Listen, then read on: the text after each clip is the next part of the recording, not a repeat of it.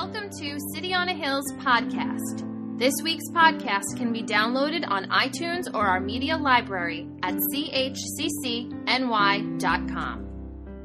Well, good morning. I am so glad that you are with us. This is really, in essence, I didn't plan this. I had we were going in a totally different direction for this Sunday before last Sunday. If you haven't heard Pastor Tom's message last week, it was wonderful. It was marvelous on faith. And talking to the pastors Linda and Joe over this past week, we talked about the fact that I think sometimes, we don't speak enough about faith. Really. We speak about a lot of different stuff, but I really don't think, let's put all the cards on the table right in the beginning. You watch TV sometimes, and I'm not talking about how do I say this nicely, as this will be recorded, the health and wealth gospel, that it's just name it and claim it. That's not what I'm talking about. That to me is not Christianity, but there are promises this book is replete with promises for our lives. And we as a people, as a community, should be focusing more and more in these days on what God says for our lives, because we don't. Let's start out of order today. I've never done this. Paul, can you do me a favor?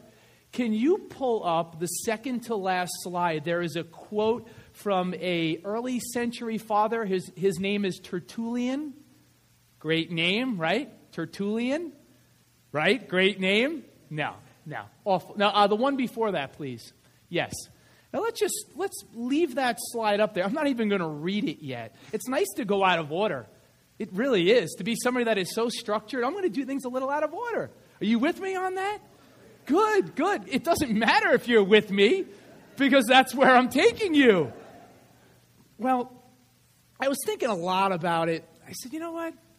After Pastor Tom triggered this in me. I said, it's so interesting that those kids are in Kidmo right now and they're having a great time, and I don't even know what the story is. I don't know what the text is.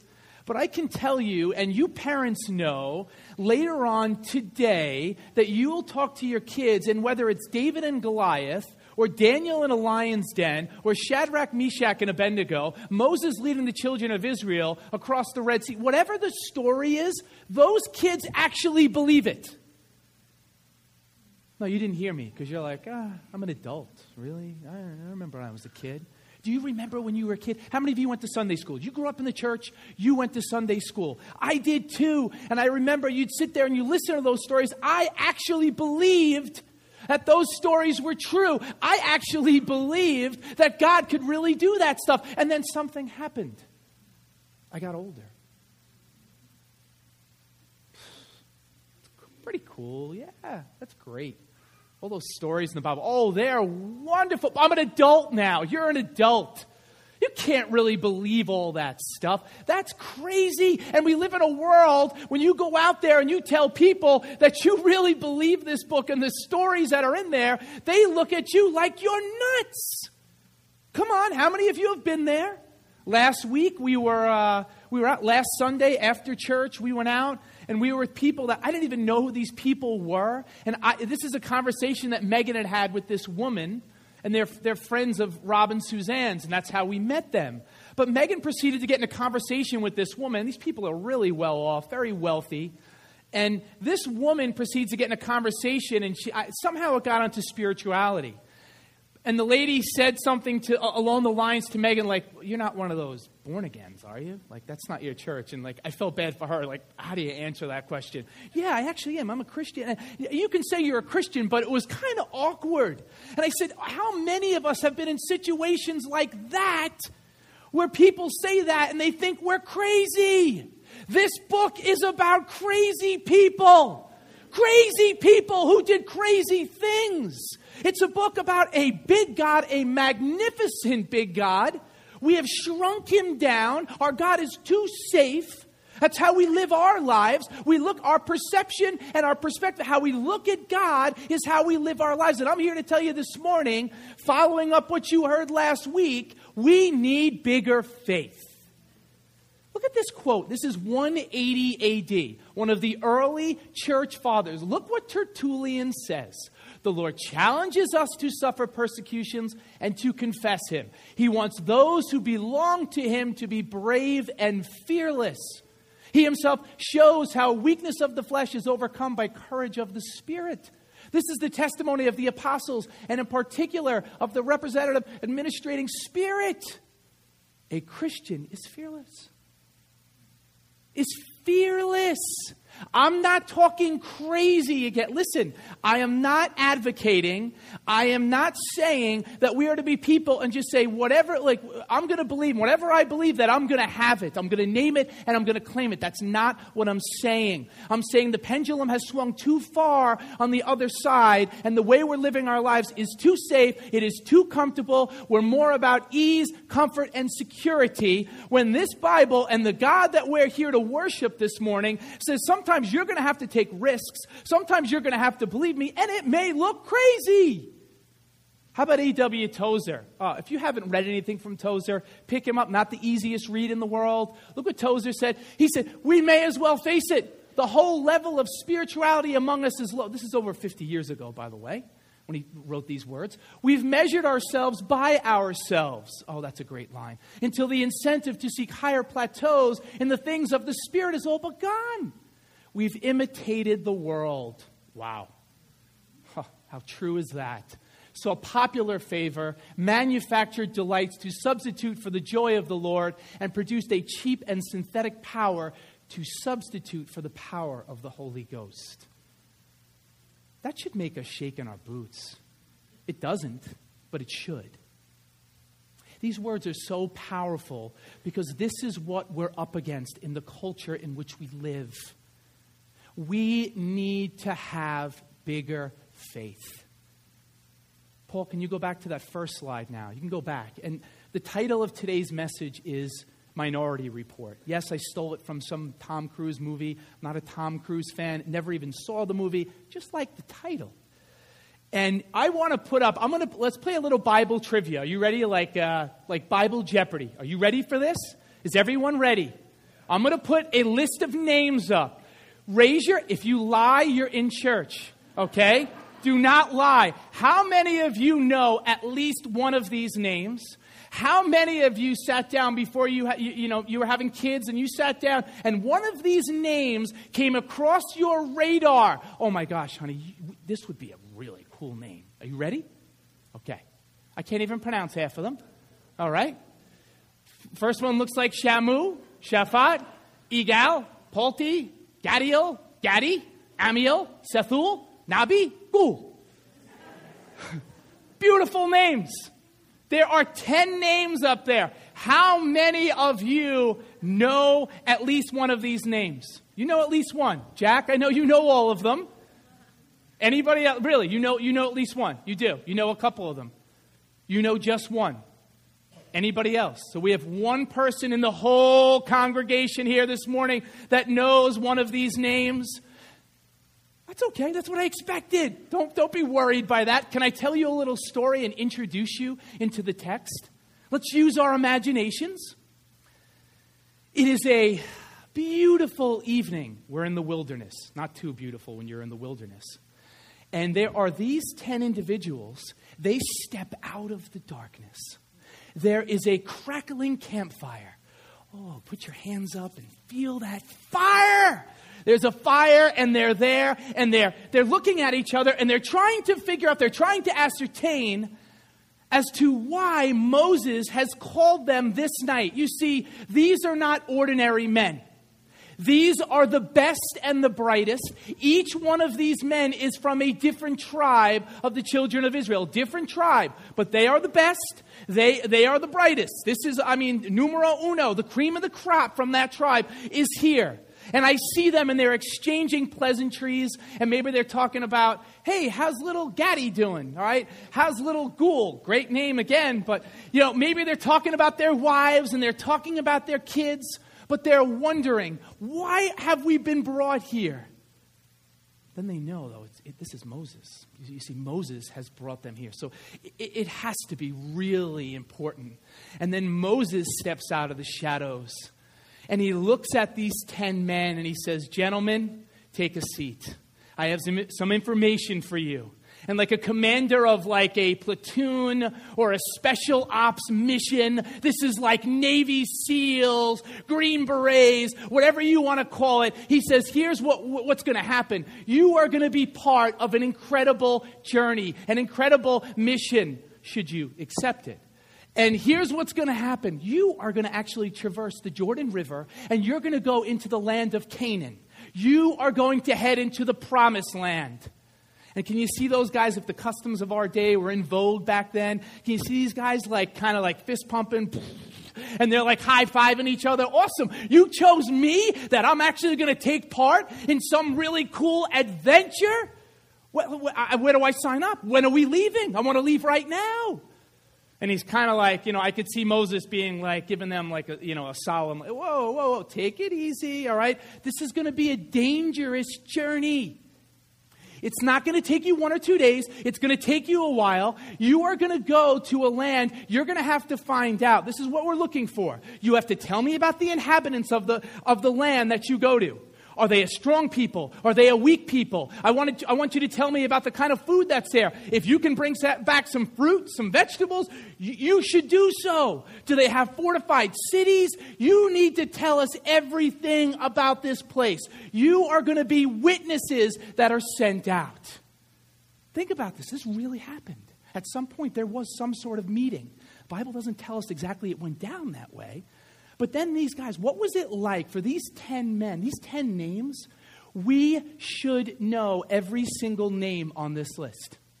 As Christians in 2013, I'm here to tell you, you should know who these people are, but you don't. You only know 2 other names. There were 2 gentlemen, Joshua and Caleb. Now everyone knows the story. All right, a story that you learned in Sunday school. That's why I said that earlier. A story of spies that were sent out to go into the promised land. A story you've heard probably 1,000 times. Good. And they're sent on an incredible mission. And here are these guys. What do you think it was like that first night when Moses told them that? And they came home and they told their wives, "Honey, we just met with Moses and we're going out on this really dangerous adventure." Do you think they slept that first night knowing they were going to be leaving? Think about you. If you were in that situation, you think you would have slept? I wouldn't have slept 1 wink.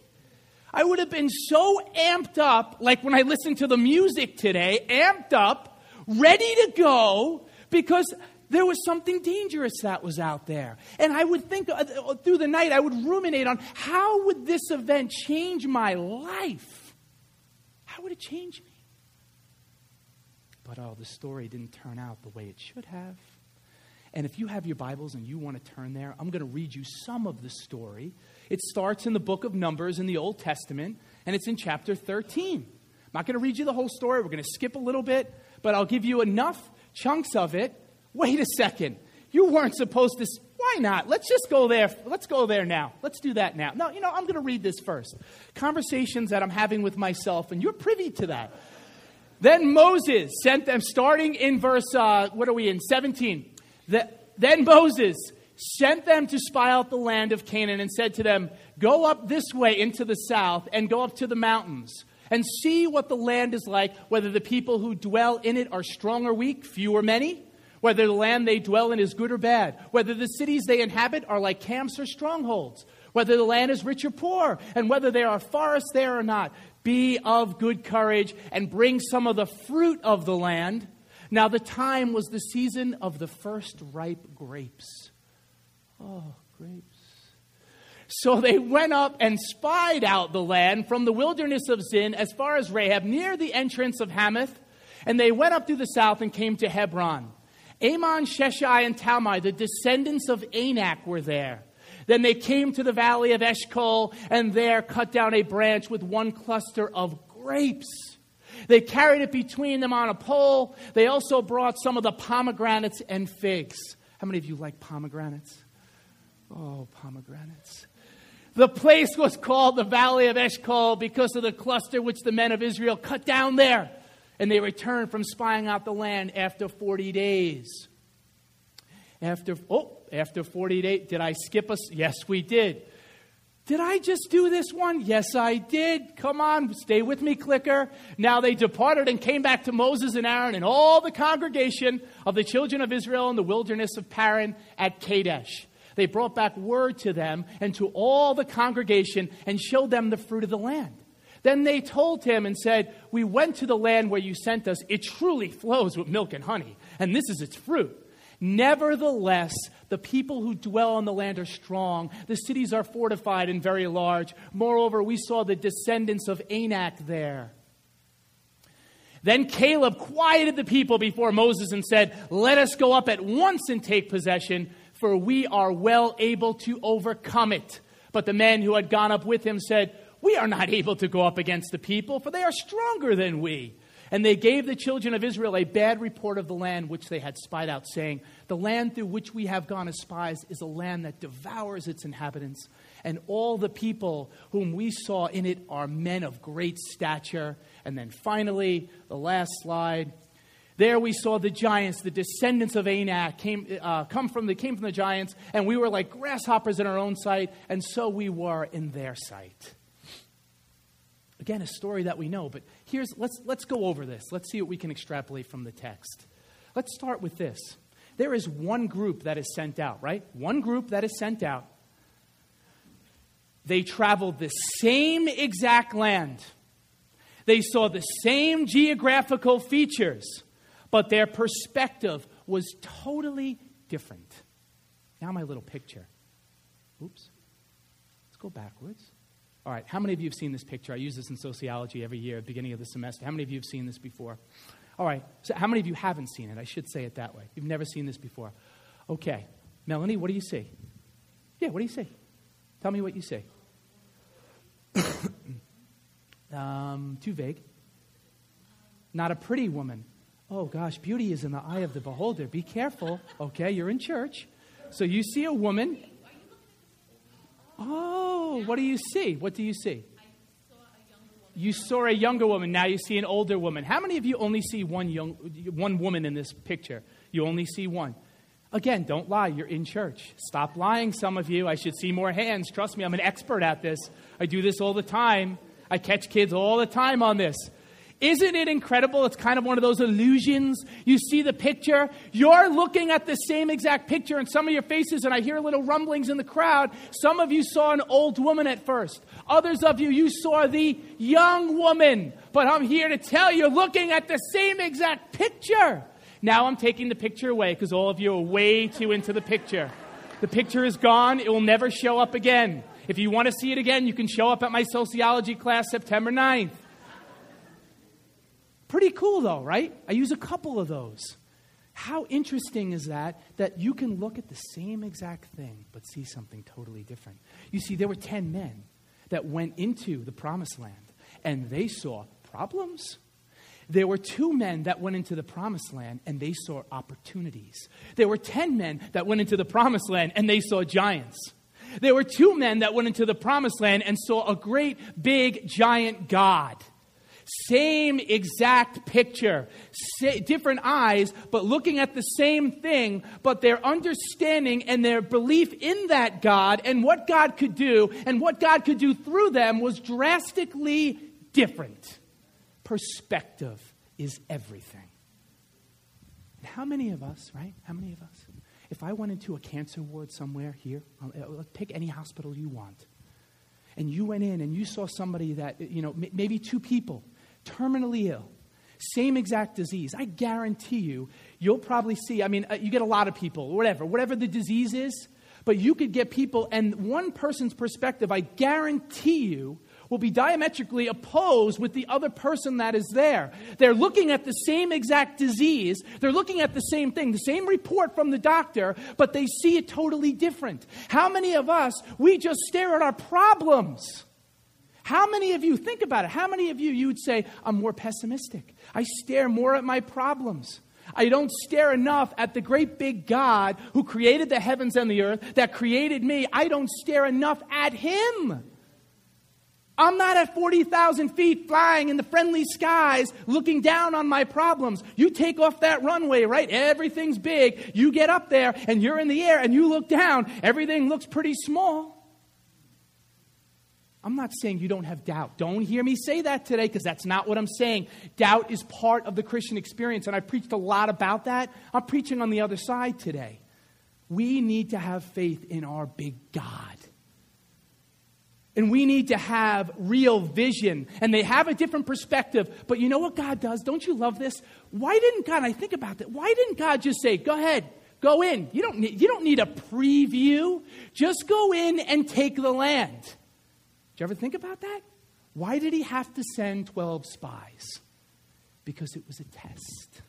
He was testing the children of Israel. He said, you know what? I'm going to give you a preview. I'm going to give you a trailer. How many of you love to watch trailers? You're waiting for a movie to come out. Like, for example, right? I'm waiting for The Lone Survivor to come out. How many of you read that wonderful book? Naeem sent a mass text to a bunch of us like 2 weeks ago. And I almost fell off my chair as I was sitting at the pool, right? I'm like, The Lone Survivor, they made it into a movie? I didn't know this. He's like, check out the trailer. So there I am. I blast it. I'm in my backyard. I'm playing this. And again, I'm amped up. I'm ready to roll. I'm like, I need to see this right now. How do I see this movie right now? I'm like, I have to wait. I have to wait to go see. Half of you didn't read the book. You need to, if you're an American, you need to read The Lone Survivor. Navy SEAL story, right? Did I tell you I like Navy SEALs? No? Oh. All right, anyway. So, it's a preview. It's kind of like an appetizer, or you go to a restaurant, right? And you look on the menu, and you look at the appetizers, and you eat that appetizer, but that's not the main course. That is to whet your appetite and get you ready. You know what I hate? This is another thing. Now, I'm weird. I have a lot of idiosyncrasies, and I'm an eccentric dude. And I embrace that. I'm 40 years old. I embrace my eccentricities. I embrace them. You know what I hate? When I go to functions? I go to functions, and there's like, the hors d'oeuvres and stuff, and I got to like pick at things. And first of all, it has to be gluten-free, right? So I'm like, limited. But you pick things, and I eat it, and I'm like, I just want to sit down and maul everything that's here in this place. I don't want to care that there's another. I'm being serious. I don't want to care that there's another human in the place. I don't want to use a fork. I don't want to use a spoon. I don't want to use a knife. I want to maul every piece, like good food. I want to maul. I want to take the meat and just get. Anybody else? Anybody else? You're with me, right? It's good. You're like on the chair this morning. That's good. That's good. Feel that. But that's how I am. But getting back to this, I'm digressing. God is sending them over. They're getting a trailer. They're getting a preview of something that hasn't happened yet, but it will happen. And why did God send them over into the promised land? He sent them over into the promised land so that when they saw this preview, the trailer, they would have the tenacity and the perseverance when they went back to tell Moses and the people that they could inspire them and build them up and say, you know what? We can take this land. We need to prepare ourselves for that which God is going to give us. He was showing them this land on credit. On credit. They didn't earn it.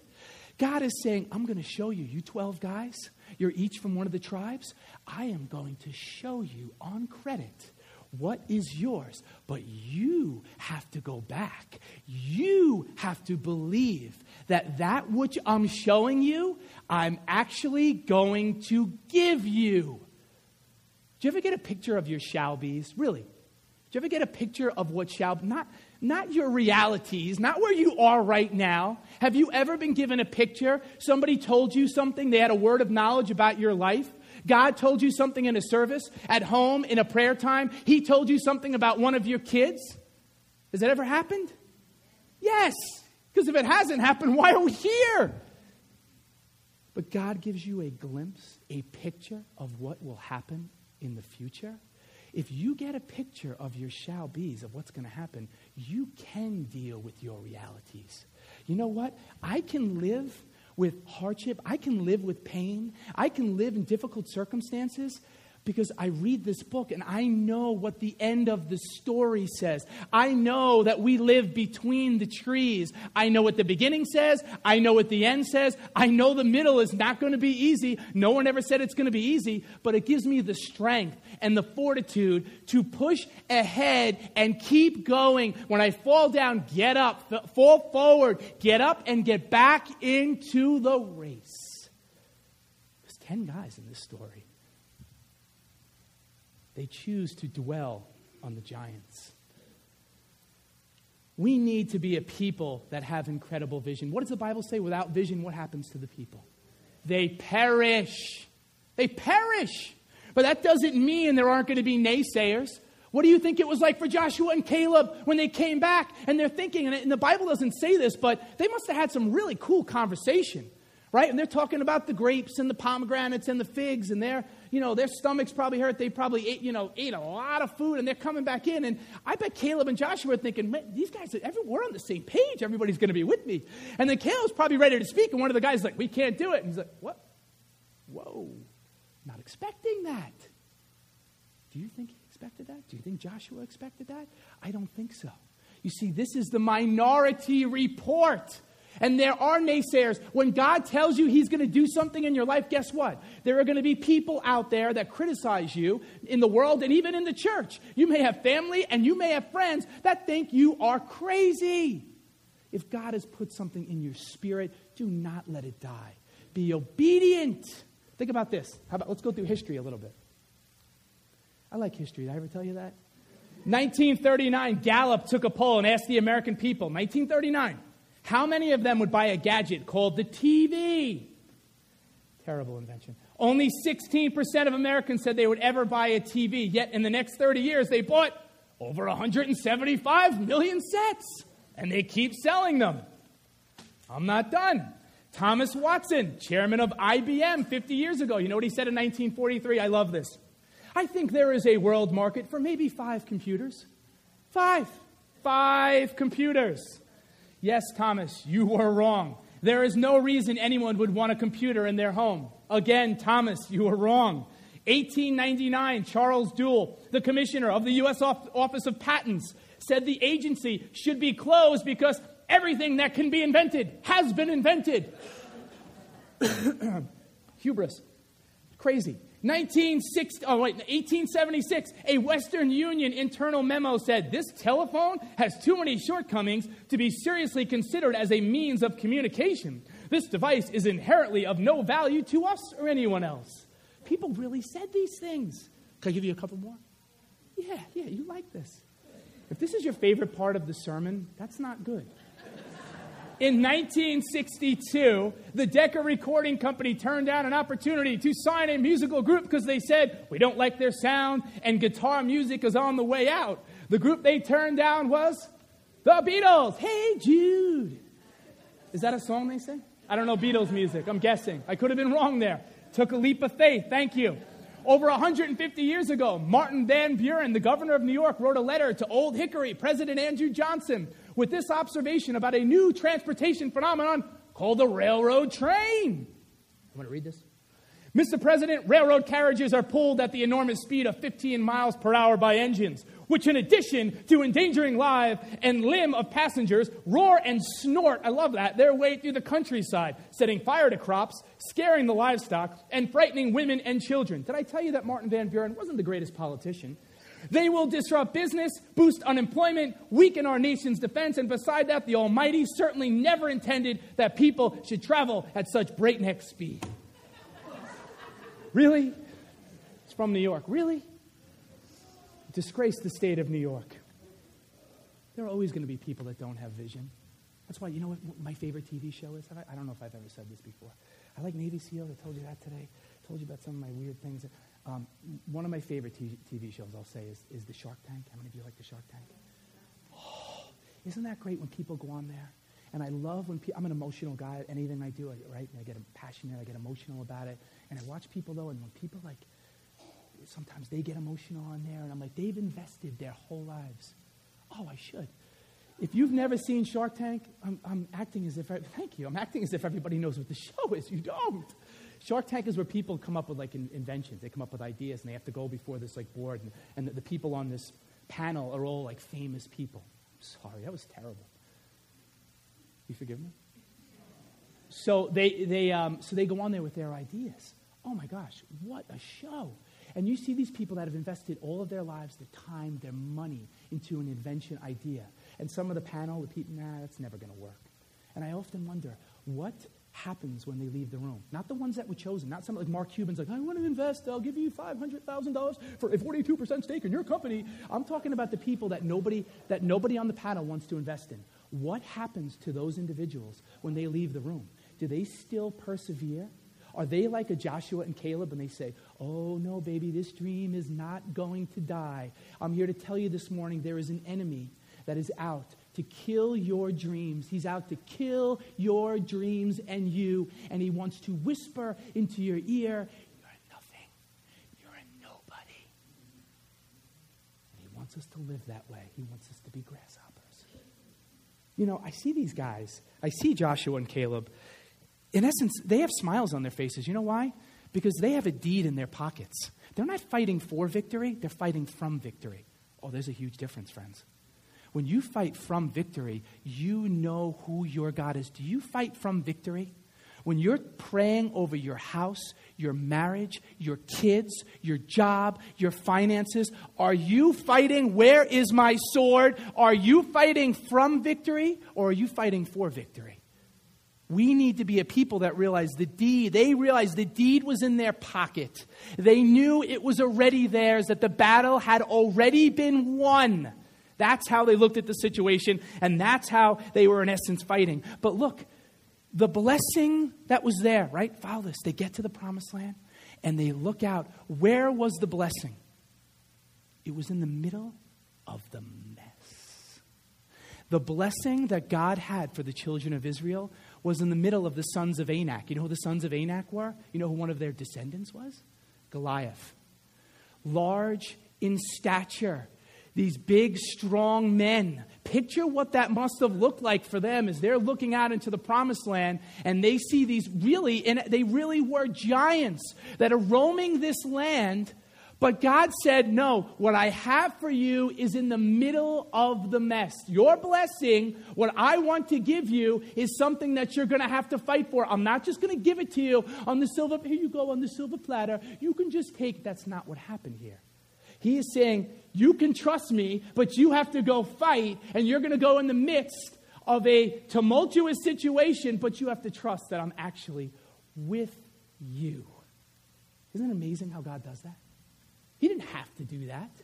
He could have just brought them into the promised land. No giants. No. He says, this is what is going to happen. And look at these guys. Where have they been? They've been in the wilderness. They were in Egypt before that, where they were in bondage. They were in slavery. Now they're in the wilderness. Nothingness. And what are they living off of? They're living off of manna. They couldn't store up the manna. Whatever they had left over at the end of the day, it was spoiled, it was rotten, it was gone. God provided for them on a day. Do you know what that's like? We were at the feeding yesterday, and we're putting the food in the little what are they called? Yeah, those little things. And we're putting the food in them, and I'm like, how many of these people just live from hand to mouth? I go home and there's a refrigerator full of food. How many of these people don't know where their next meal is going to come from? Living with nothing, trusting, not knowing. And I said, wow, I read this story. We read this story today. And you see these people and you're like, man, what's wrong with them? It's a lot easier for us looking back at them. What if you were in that situation and you really had to trust God on a daily basis? Oh gosh, we want the plan laid out for us. We don't want to know, we don't want to have to trust what's going to happen on tomorrow. We want to know what's going to happen 2 weeks from now. We want to know what's going to happen 5 months from now. And 12 men were more satisfied, or they're satisfied with just having a taste of the grapes. Can I pull out some grapes? Oh gosh, how could I do this sermon and not have some grapes this morning? Now you're all very hungry. I stole these from your fridge.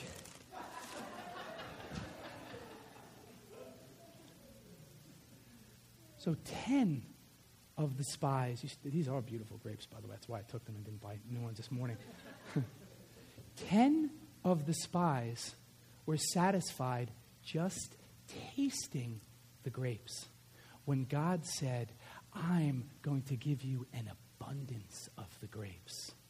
How many of us are satisfied with just tasting some of his promises instead of feasting on his promises? How many of us in here this morning, City on a Hill Community Church, are settling for less than God has for us? How many of us are settling for one grape when God says, I want to give you the whole cluster of grapes. I want to give you every single thing I have, every single promise. If you want health, you want healing for your body, you're going to have to go through the sons of Anak. That's the way it is. You want a great marriage, you're going to have to go through the sons of Anak. You want great kids, you're going to have to go through the sons of Anak. You want your finances to prosper, you're going to have to go through the sons of Anak. He doesn't make it easy for us. Stop with this notion that the Christian life is easy and things are just given to us. No, we have to work for it and we have to be tenacious. That's the spirit that we want, that Pastor Tom started last week, and that's what I'm just trying to follow. That we need to have that tenacity in this place for our lives. How many of you want that? And you know, I love how the enemy, but there is an enemy, I said, that will try to intimidate us. Great story. You football nuts, it is the preseason. The NFL season has almost started. You can feel it, right? Wives, one wife, Melanie, is clapping. I love it. My wife is certainly not clapping. It's just like, no way. Excuse me. There's a story from 80 plus years ago. How many of you heard the name Knute Rockne? Famous Notre Dame football coach. If you saw that movie, Rudy, which I can never watch ever again. I've just seen it too many times.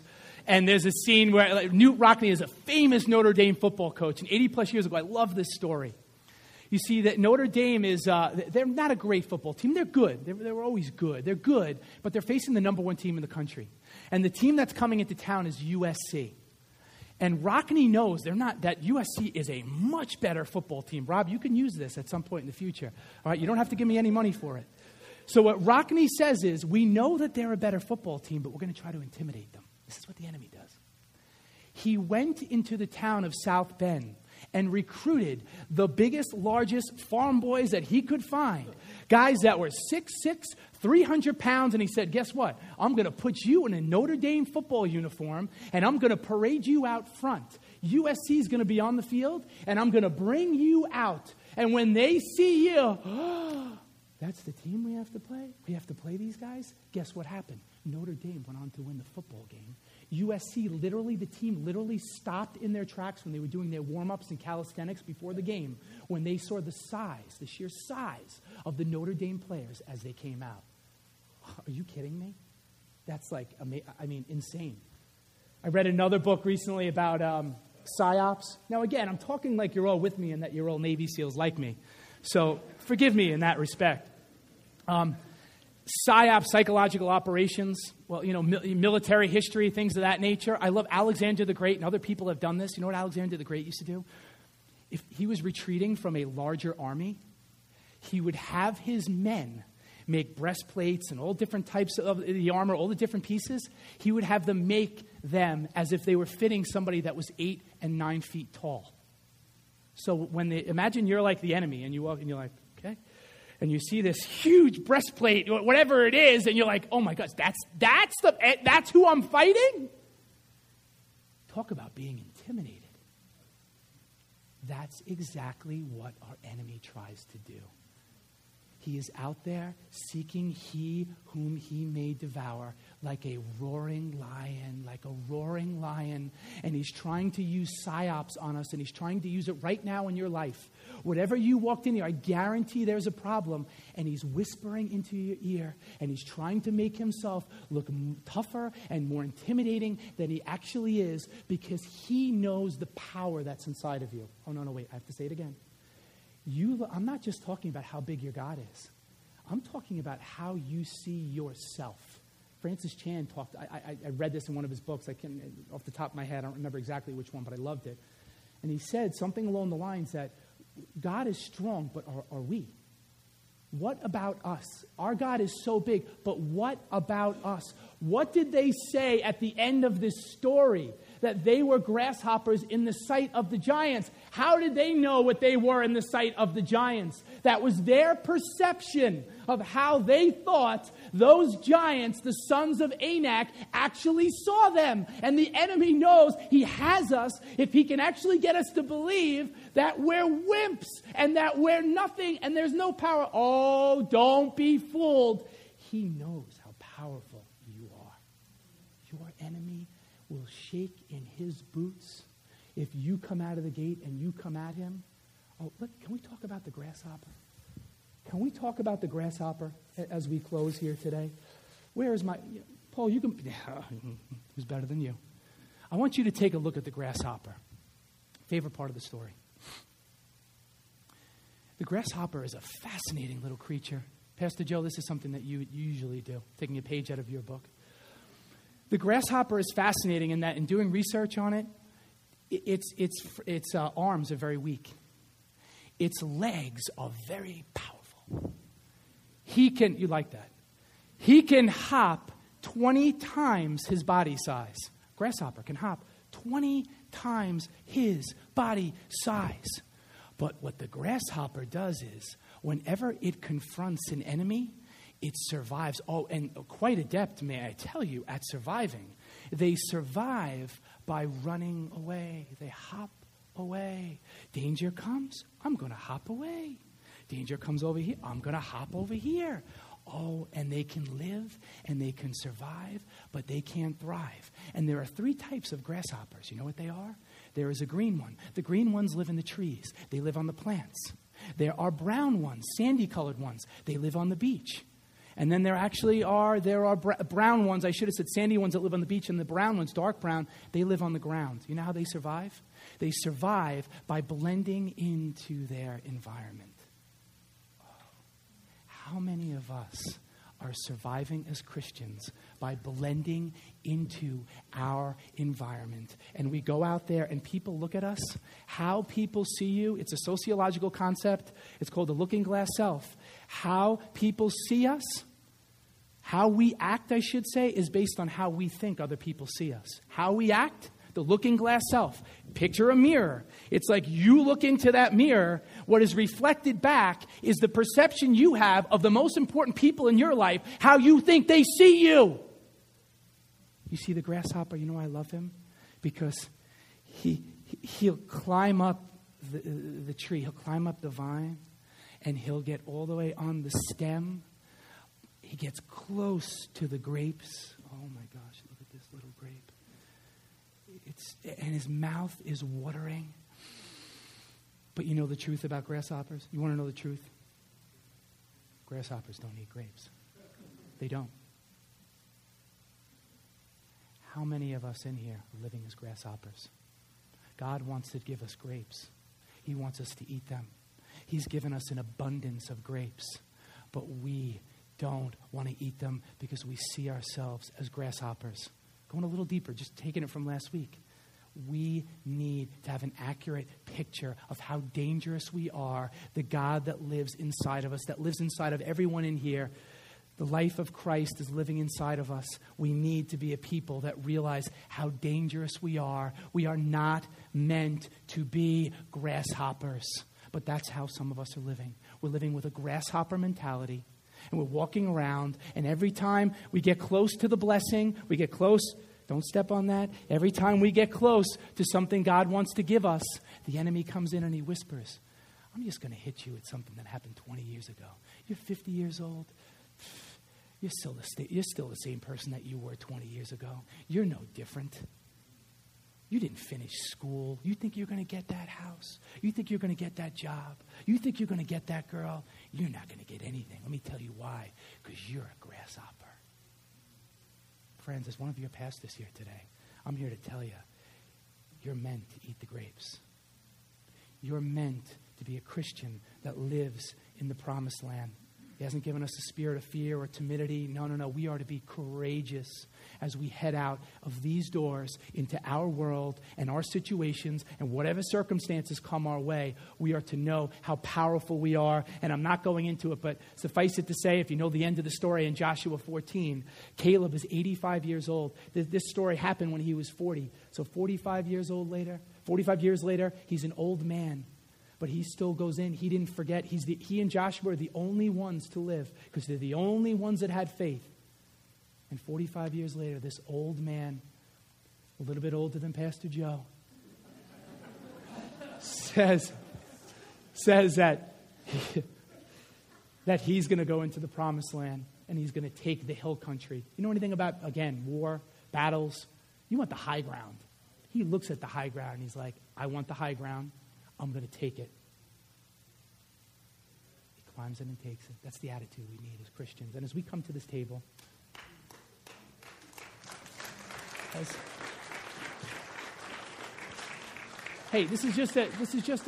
this morning is a reminder sermon of who you are, the faith that we're to have as Christians. And if you don't have that this morning, you're saying, you know what, I do feel like a grasshopper. That's okay. Because there is a great big God that is out there that is looking for you to just be honest with him. Tell him exactly how you feel. I want to eat the grapes. I want to go into the promised land. But every time I get close, there's an enemy that's out there or something is holding me back. Give that to him at the table this morning. That's where you're to lay this down.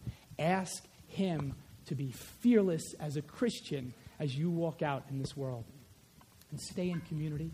Share your dreams together. Be honest with each other. Be talking about this stuff. Lord, I thank you for this story that is not a fairy tale. It is not a fable. It is a true story that it really happened.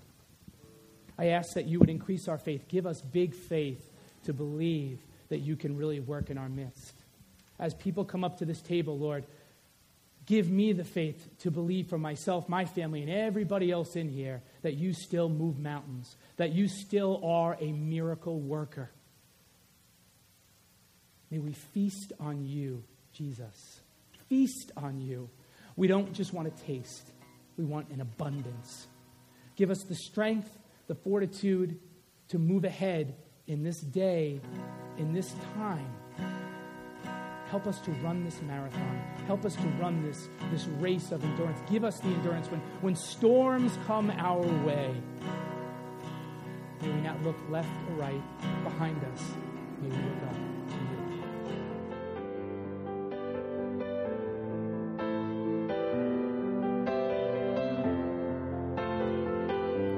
Thanks for listening to City on a Hill's podcast. For more resources, visit us at chccny.com.